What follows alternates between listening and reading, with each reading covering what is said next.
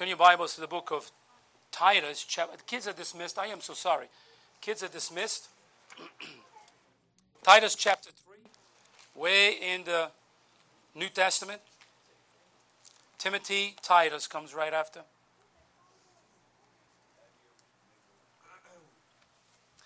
We're going to look at a principle this morning. What does God think of me? What does God think of you, by the way? All right, we're going to look at the subject this morning. Look at Titus chapter 3, verse 1. If you have like your Bible on your phone, on your iPad, or on your paper Bible, whatever you have, let's look at it. But then, put then in mind to be subject to principalities and powers, to obey magistrates, to be ready to every good work, to speak evil of no man, to be no brawlers, be gentle, showing all meekness unto all men. For we ourselves also were sometime foolish, disobedient, deceived, being serving divers lusts and pleasures, living in malice and envy, hateful, and hating one another. But after that the kindness and love of God our Savior towards men appeared.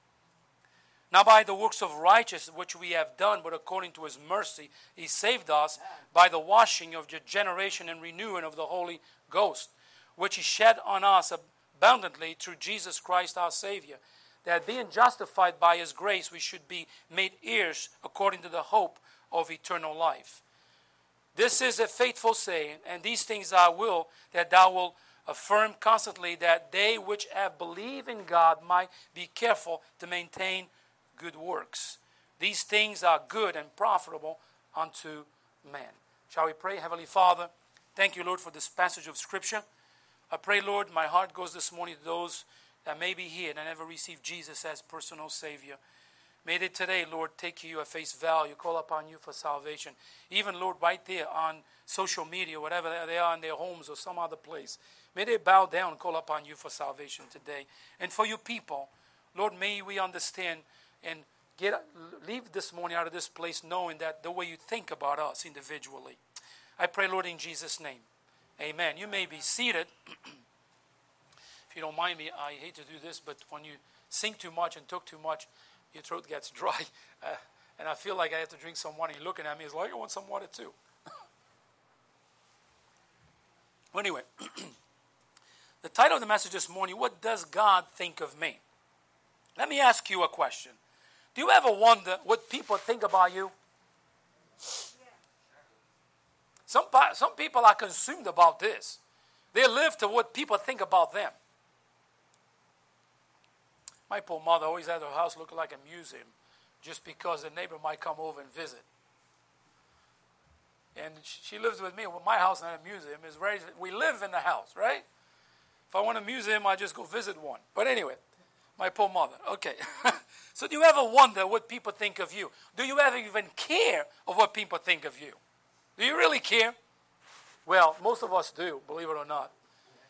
Well, your answer probably will be no, but for some extent, most of us do care of what people say. People say something to you and bothers you for days. Now, let me ask you another question. Has anyone ever told you what they really think of you? When they do, were you sorry that they did? Were you offended? Were you hurt? This is a good question, isn't it? Let me tell you what I think of you. I'm sorry. I got to go. I think it's the best way. I got to go, okay? Because you might think, they're going to tell me this and that. It might come something else that you don't like it. So I I got to get something to drink. I'll be back in a couple hours. So, there have been a time when a person told me what they thought of me, and I was glad they did. There have been other times when folks have shared their thoughts with me, and I was not very pleased at all. Let's look at this from a spiritual perspective this morning. If you were to ask Satan what he thinks about you, you probably would say, you're just a loser. You're a failure. If you ask society what they think of you, society might say you're a fool. Life is short. to spend in a church every week, you are full going there. If you ask yourself, that is, your own heart, self might say, you are a fake. Look in the mirror.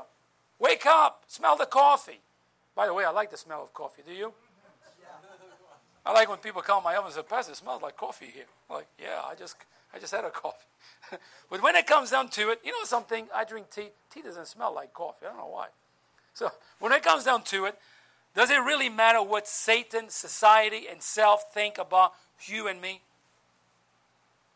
Does it? To the Christian, the answer should be no.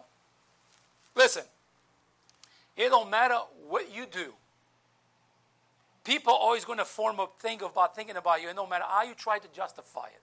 If people don't like you, they're going to tell you, I don't like you. You know, you try to make friends with them, they're going to say, I don't like you. Do you have experienced that? It doesn't mean that you're mean or a bad person. That's just the way it is. And some people try at all costs to be liked by people, and they say, get away, I don't like you. But I didn't do anything to you. Doesn't matter. Some people like you. So, but the question shouldn't bother us. So, did you ever find yourself thinking out loud, what does God think of me? Did you ever thought about that thought? Look at the little kid in the outline. I'm saying the little kid probably said because he didn't have his little ice cream or something, but I thought that was a good picture for the outline. So, what did God think of me? In your own personal life, the little things that you do, how you live your life, the things that you do that nobody knows. The question that came to your mind, what God thinks of me? I think it's a sobering question. Look what it says in Ecclesiastes chapter 12, verse 13. Let us hear the conclusion of the whole matter. Fear God, keep his commandments, for this is the whole duty of man. For God shall bring every work into judgment, and every secret thing, whether it be good or whether it be evil. So, everything that we do would come to the light of day.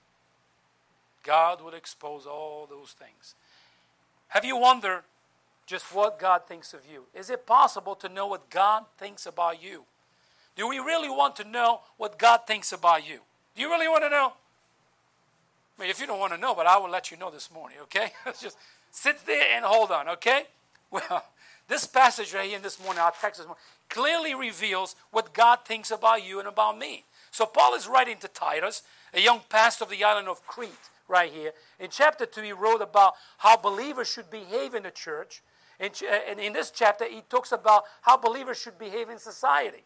So Paul calls on Titus to put them in mind about certain things. So he wants the saints to remember who they are in Christ and what they have in Jesus and what God has done in them through Jesus Christ and what God expects them to live and to do and what God thinks of them.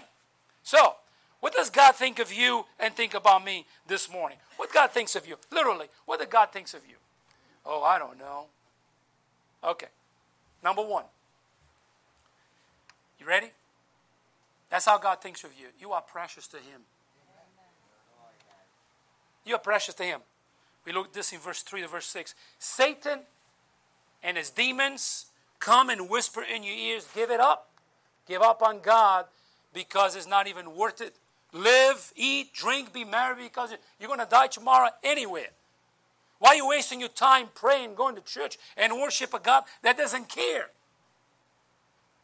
And God says, you are precious to me.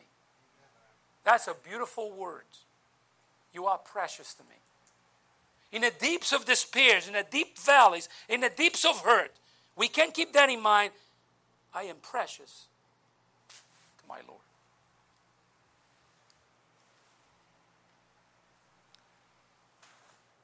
Listen, folks, we have a world today on which has become more and more anti-God.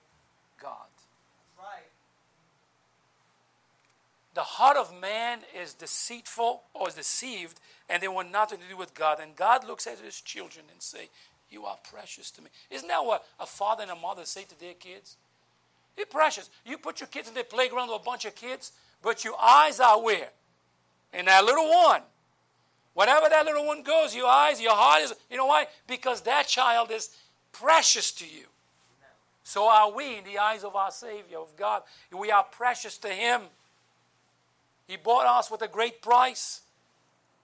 So we see, letter A, the extent of His love. Look what it says in verse 3. For we ourselves, so we're sometimes foolishness, disobedient, deceived, serving divers lusts and pleasures, living in malice and envy, hateful and hating one another. You tell me it's not the picture of our world. It's not the picture of our world. Hateful people, deceiving one another. People try to climb the ladder of success and they don't care who they step on. But now the children of the living God. We should be a reflection of our Heavenly Father. You see, verse 3 paints a vivid picture of what the believer was before he or she met Jesus. Take a look of these things that describes the believers before salvation. Foolishness, it means ignorant to the very thing to do, everything to do with God. Disobedient, rebellious towards any authority instituted by God. Deceived, continually led deep and deep into sin by Satan. Serving divers lusts and pleasures, a slave of their own fleshly appetite and passions. Living in malice, says there, giving over to a lifestyle of evil and wickedness. Envy, never satisfied with what we have, but always grasping what our neighbor have. Hateful, this is a natural fruit of all above.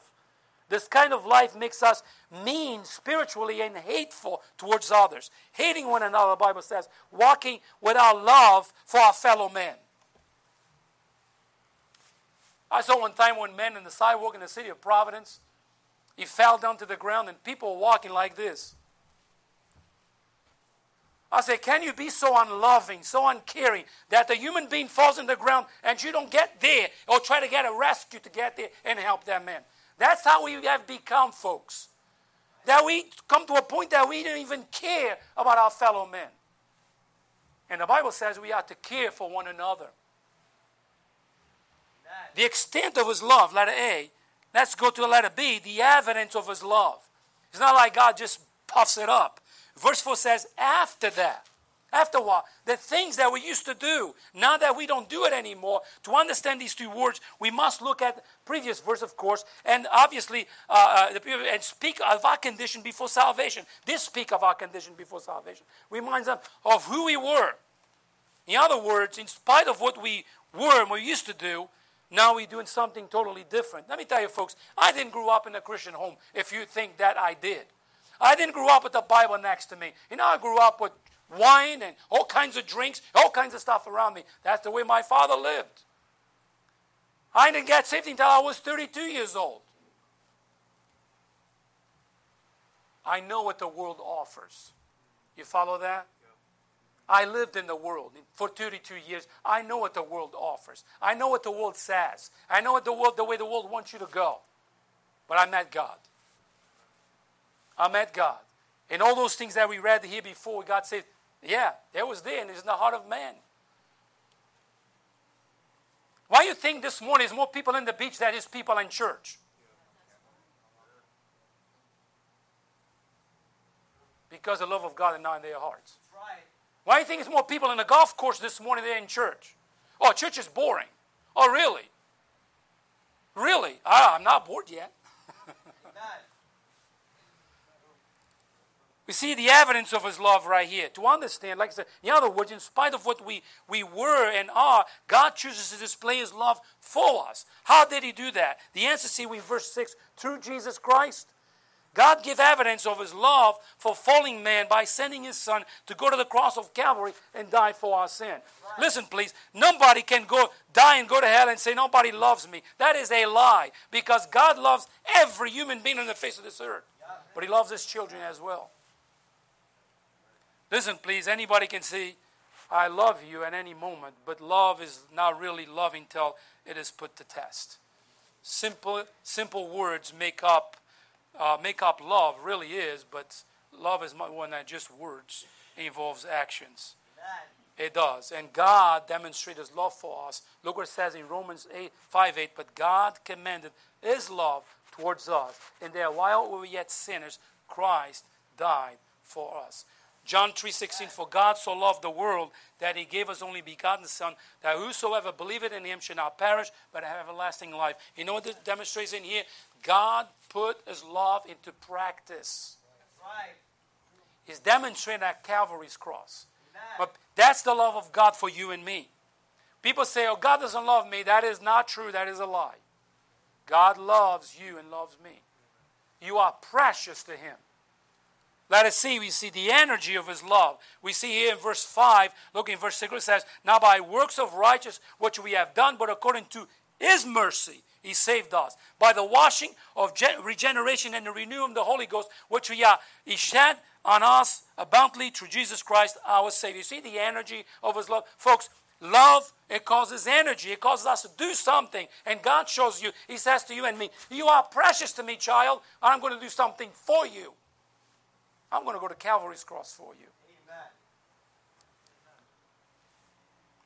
Amen. Look of all the love and grace for us in verse 5. He extended his grace and mercy to us when we deserve nothing but hell.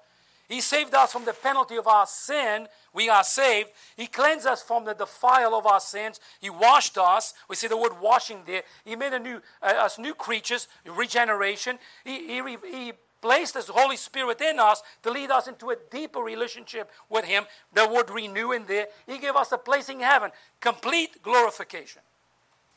And he says, you know why? Because you are precious to me. You know, Satan will tell you that God doesn't love you at all. The world and his philosophies will cause you to doubt the love of God. Yourself question sometimes if God really loves you, especially when you're hurting. But the evidence says something quite different. The evidence is that God says to you and me, through his word, you are precious to me. I love you. Amen. Number 2. Not only God thinks you're precious, but God thinks you are perfect. You say, perfect? Me, I'm far from being perfect. Listen, please. What mother doesn't see her newborn baby as the perfect baby? All right, mothers. When your child was born, somebody comes to you and say, oh, your baby, it's ugly. Oh, you're going to see a ferocious mother coming out of that chair, and somebody who better run for their lives. Correct, moms? Is that correct? I'm not a mom, I'm a dad. All right, is that correct? Okay. You know what? Because that's the perfect baby, is the perfect child. Don't tell any mother that. And still, listen, when I walk in my house, my mother in her condition, she's all smiles. I think she still thinks that's my perfect. I'm not perfect anyway. But you got the picture right here is that every mother believes that newborn baby is perfect. That is the way God sees you and me. We are his children. I'm sorry, go back a little bit. That's the way God sees it. So if we give an ear to the whispers of Satan, we will be defeated in no time. We must keep always in mind that he is a liar, and that he's against God and his children, and he's in the business of destroying you and your testimony for God. You say, well, is such thing as Satan? Yes. Is such thing as evil angels? Yes. Only if God would allow us to see the spiritual, we would see what's going on around us. You know, the Bible says he puts himself in an angel of light. Right. Wow. That dude is more powerful than we think. That's why we need to be on guard all the time. The purpose of that is to break your fellowship with the Lord. He points out how much of a failure you are, and that you have no hope at all. And he says to you, what's the use for you? Look what Jesus said about this guy, or this evil doer called Satan. Ye are of your father, the devil, and the lust of your father will you do. He's talking to the Jews here. He was a murderer from the beginning, and abode not in the truth, because there's no truth in him. When he speaketh a lie, when he speaketh a lie, he speaketh of your own, for he is a liar and the father of it. You see the way Jesus describes Satan? I know he's talking to the Jewish people here, but he's described, that's the way he is. You know, and if we allow them to deceive us, we would indeed be deceived. So what we see right here under that second point, we see the definition. What does it mean to be justified? Justified comes from the word that means to render righteous, to such ought to be. Justification is a judicial act of God whereby He declares the guilty sinner to be righteous and free from the guilt and punishment. You know why? God does this because God loves you, and when He justifies you, He looks at you as a perfect child. You know why? Because when you look at you, and you look at you, and you look at me, and you look at you, He sees the righteousness of His Son, the Lord Jesus Christ, in you. So He say, well, but I'm a failure. Oh, now He sees the righteousness of Jesus in you. If you don't believe me, read your Bible. You know, God says, you are precious to me. Not only precious to me, He says to you, you are perfect. Why? Because He doesn't look at your failures. He looks at the righteousness of Jesus in you. That's what happened when you get saved. Praise the Lord for that, isn't it? Now, not only see with definition, we see the scriptures. Some people think that justification is just the forgiveness of our sin. Justification is more powerful than that. When there is forgiveness, there's also the remembrance of the wrong committed. A man may be convicted of murder and be forgiven by the victim's family, but everyone will still know that he is a murderer and what he did. On the other hand, a person who has been justified has been totally free of charges, so there is absolute no record of any wrongdoing. So when we are justified by God, all records of our sin is forever banished from the memory of God. I mean, God did not forget, don't get me wrong here, He chooses not to bring it up. You follow that? So let us see, we see the defense. So might hear this and say, well, that is an excuse to sin. I sin and God doesn't remember. I sin and God, no, that's not what it is. Even Paul says, should we go sin that grace may abound? No. But you know what? Some Christians take that to extreme, and they do. They do. If the Lord doesn't remember, and He's already declared me righteous to the blood of Jesus, then I can do as I please with no consequences. Let me put it this way. The Bible doesn't teach such a thing. The Bible, even though the Lord sees us as the perfect child, is what God does. When you do wrong, yes, you ask God for forgiveness and He will forgive you. But there's one thing He doesn't do. He doesn't wipe away the consequences. You follow that? We will reap the consequences. And sometimes the consequences are painful. But that's one thing that the Bible clearly teaches. God will forgive you every time you ask. But He allows you to reap what you have done. Okay? So we see the defense here. So let's go to point number 3. What God thinks of me. What does God think of me? First, God thinks you are precious to Him. Secondly, God thinks you are perfect. And number 3, God thinks that you are a privilege. Look at verse 7. Then being justified by His grace, we should be made heirs according to the hope of eternal life. You see, Satan is not just something someone invented. This guy is for real, folks. And he is after you. Don't you know that? You know what Satan wants to do to a Christian? Completely destroy the fellowship with God. Completely kill your testimony and put you in a box somewhere. That's what he wants to do. And he has done many of that. He has done many. So, sometimes we think that Satan is just this little thing in a cartoon with a little tail and the little horns and red, and you go like, and the angel is here and the Satan is here, and you wipe him out, and we will, oh, I'll listen to you today. No, that's not what it is. He's a lot stronger than we think. So he comes and tells the believer that serving God is a waste of time. Why are you going to church for? It's boring. That church is full of hypocrites. That is the only thing that churches want is money. That it just doesn't pay off to live right, go to church, and read your Bible. Why are you doing that for? Why don't you have fun for a change? And I tell you what, that's what He whispers in your ears. not what God wants you to do as a child of God. You see, some people might really think church is boring. Okay. Some people might think that the church is full of hypocrites. Let me put it this way. There's a lot more hypocrites outside the church than in the church. Okay? Some people might think that churches just want money. Well, let's put it this way. You need to pay your bills. God's people got to help. Otherwise, we all go home. Isn't that correct? All right. But, I mean, I complain that your churches want money, but I go to see the Patriots that pay $200-$300 to go sit in a cold seat all winter long and get snow in my head to watch some people are killing each other down there. Well, that's fun. Well, don't get me wrong. I like sports too. And I watch it.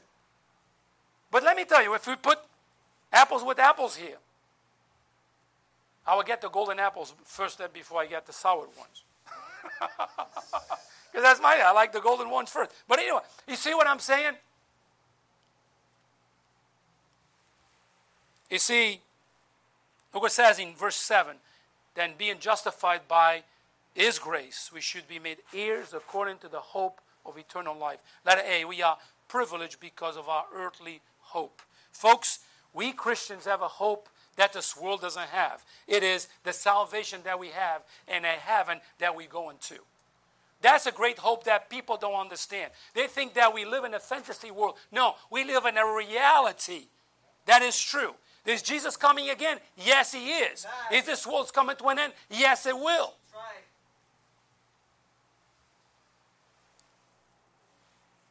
Number one there under that sub-point, it says, the Lord is always with me. Folks, let me tell you this way. Heaven is a wonderful place, but the Lord is always with me. If you're a child of God here today, it's the greatest hope that you are a privilege. You are such a privilege to Him, so in such a way that He's always with you. Whenever you go, the Spirit of God is in you. I'll tell you what a glory, what a hope.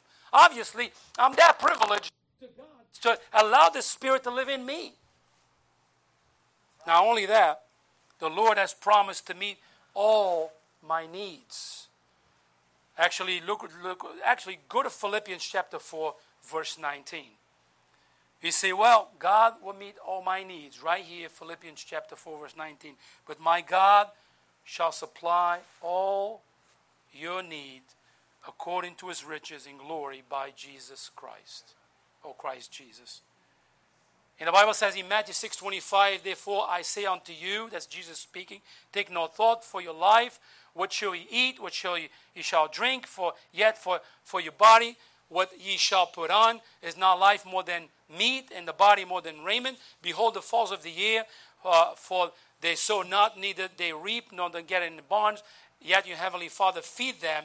Are ye not much better than they? Jesus said.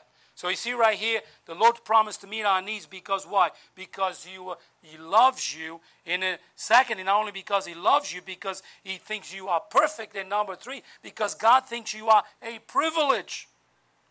Listen to me. My dear mother's home in the bed. She can't do much anymore. But to me, I'm spending time with her. It's a privilege to me to be taking care of her. I don't think that is a burden. I don't think that, I got to do this. It's a privilege. So God says, I take care of you. It's a privilege to God that He takes care of us. Amen. Maybe take that to heart. Oh, I got to work in order to get my things. Oh, yeah, really? Who provides you the job? Oh, I have made the application. Okay. All right. Who gave you the health to work? Oh, well, I eat healthy. Okay, healthy people die too. That's right. Amen. All right, we can go on. We'll give you the air to breathe. We can go on and on here. He's God that provides. You are because He loves you. Number three, He cares about He cares about all that I face in life. Hebrews 4:16 says, let us therefore come bold into the throne of grace, that we may obtain mercy and find grace to help in time of need. Listen, don't go through the troubles of life alone. God loves you enough to say, I'll go with you. Number four, listen to me.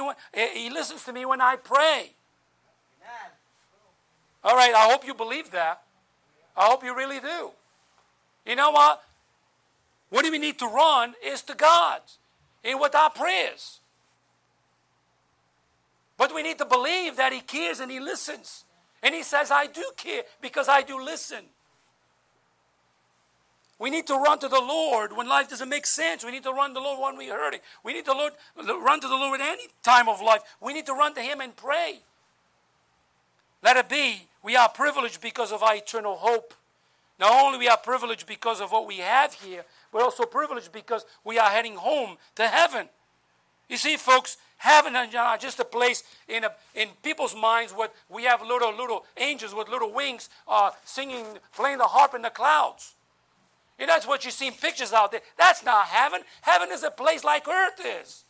Right. It's a place where God dwells, and that's where God's people are going.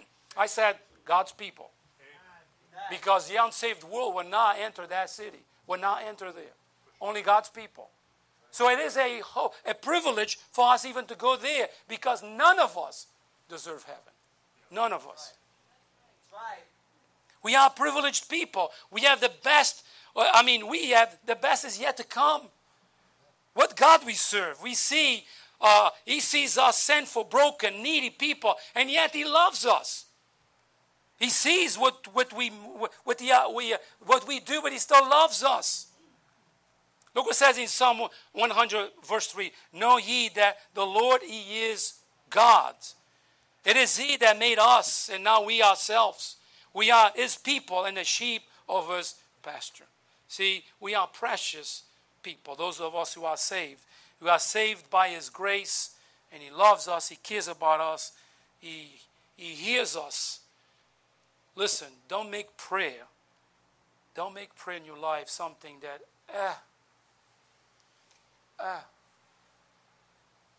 Make prayer something that is a privilege. Think about it. You're talking to the God who created you. You're talking to the one that is all-powerful, almighty God, holy. Go to the Lord and pray. So, what God think about me? He thinks that I am precious. He thinks that I am perfect. He thinks that I am privileged. Yeah, I'm a privilege. Number 4, God thinks you are profitable. Satan or the flesh says, how can God use you when you are a perfect mess? How can you serve God or help others when you cannot help yourself? You will amount to nothing as a Christian. Look at the things you do. Look at the life you live. Look at your failures. Folks, that's the world. That's Satan whispering in your ears. Well, the truth is different altogether when God says. God says, no, I love you and I can use you. God can use your walk. Look what it says in Titus 3:1. Put then in mind to be subject to principalities and powers, to obey magistrates, to be ready to every good work. God doesn't say, go on living this way, go on living in sin, go on do what you do. No, this is what you need to do. That's what God says. So Paul is telling these folks to walk in discipline, in a disciplined manner. They are to obey the law of the land and submit to the people of the land. You uphold those laws. By the way, don't you know that presidents and those people in power, God put them there? Sure. You say, whoa, read your Bible. Sure. You'll find that God put them there. Yeah. So, I might not agree with their policies, but I have to respect their position. Yeah. You follow that? Yeah. I'll be honest with you. My superiors that I work for, some of them I know far more than they know. I've been there for almost 20 years. I respect their position. They're above me. Not necessarily that I might not respect them, a person, for the way they live and what they do, but we got to respect that. So it goes like this: if you don't agree with the president, they have policies, pray for him. You say, well, pray for what? For salvation. Amen. He needs the Lord. That's right. He's a human being just like me and you. In the end of all things, we are the same at the foot of the cross. So, Paul tells us to obey those things so we can live in a peaceful life. Just the way you carry yourself from day to day is a powerful witness to the world around you. As you live for the Lord and demonstrate His love and grace, we are allowing Him to live through you or through us and show His love to others as well. Listen, folks, we live in a very hateful world. People need to see that God is real and God can transform people's lives. Amen. That's right. Let it be. He can use your witness. He can use your witness. Look what it says in verse 2. To speak evil of no man. Folks, you're a Christian. And that goes to me too. We should not be speaking evil of anyone. That's God and His Word. You should be speaking no evil of any man. Be not brawlers. Look what it says right there. But gentle, showing all meekness unto all men. You see that? God can use your witness. You see, for us, in order to be a good witness of the Lord Jesus Christ, and have to open our mouth and tell about the salvation that He brings, our life must reflect the goodness of God. That's letter B. And let us see, He can use your works. Look at verse 8. It says in the end of the verse, it says, carefully to maintain good works. These things are good and profitable unto all men. So when you set your heart to go after God, the result will be good works. You will soon discover that God did not save you just to keep you from hell. He saved you because He wants to use you. Look what it says in Ephesians 2:10. For we are as workmanship created in Christ Jesus unto good works, which God had before ordained that we should walk in them. I can give you several verses about that, on which God, what He wants you and me to do is to do good works. I don't work to be saved or to get saved. I'm work because I am saved. Amen. That's what God wants us to do. So, in your workplace, be kind, be loving, show the love of God to people. If you work with people, be kind, be loving, show the love of God to people. Whatever you are, you go to the grocery store, be kind, be loving, show the love of God to people. You go to the bank, be kind, be loving, show the love of God to people. Show Christ to them by the way you present yourself. That's what we should do. Listen, if we Christians do this every day, I believe we can make a difference in our world. Right. You follow that? I conclude with this. So what does God think of you? He thinks you are precious, perfect, you are privileged, you're profitable to Him. How? And that's how He sees you. What you need to do in your life in order to see this vision? You know what we need to do? We need to get on our knees and say, Lord, forgive me for not seeing this. Forgive me. I need your love. Lord, I didn't know that that's the way you see me. That's the way God sees you. He sees you through the blood of His Son, the Lord Jesus Christ. And you are a privilege to Him. You are precious to Him. May we not forget that. Let's pray. Heavenly Father, thank you, Lord. This morning, Lord, our hearts we just express our gratitude and love, Lord. We don't deserve your love. We don't deserve heaven. We don't deserve anything. But you say that we are precious to you. We are perfect to you. Lord, I don't even understand that. Lord, that you love us. I don't know how you can love a sinner like me. But Lord, thank you. Even though I don't understand because I'm just a child. Thank you, Lord, for loving me with such intensity. Thank you, Lord, for thinking that I'm perfect when I don't think I am. Thank you, Lord, that you say I am profitable to you and sometimes I think I'm a failure. Thank you, Lord, for that. Lord, I think this is the prayer of all of us here this morning and those online as well. Lord, I pray, Father, if there's someone here that never received Jesus as Savior online, may today they call upon you for salvation. And for your children, Lord, help us to love you more. To be more of you and less of us in our own lives. In Jesus' name I pray. Amen.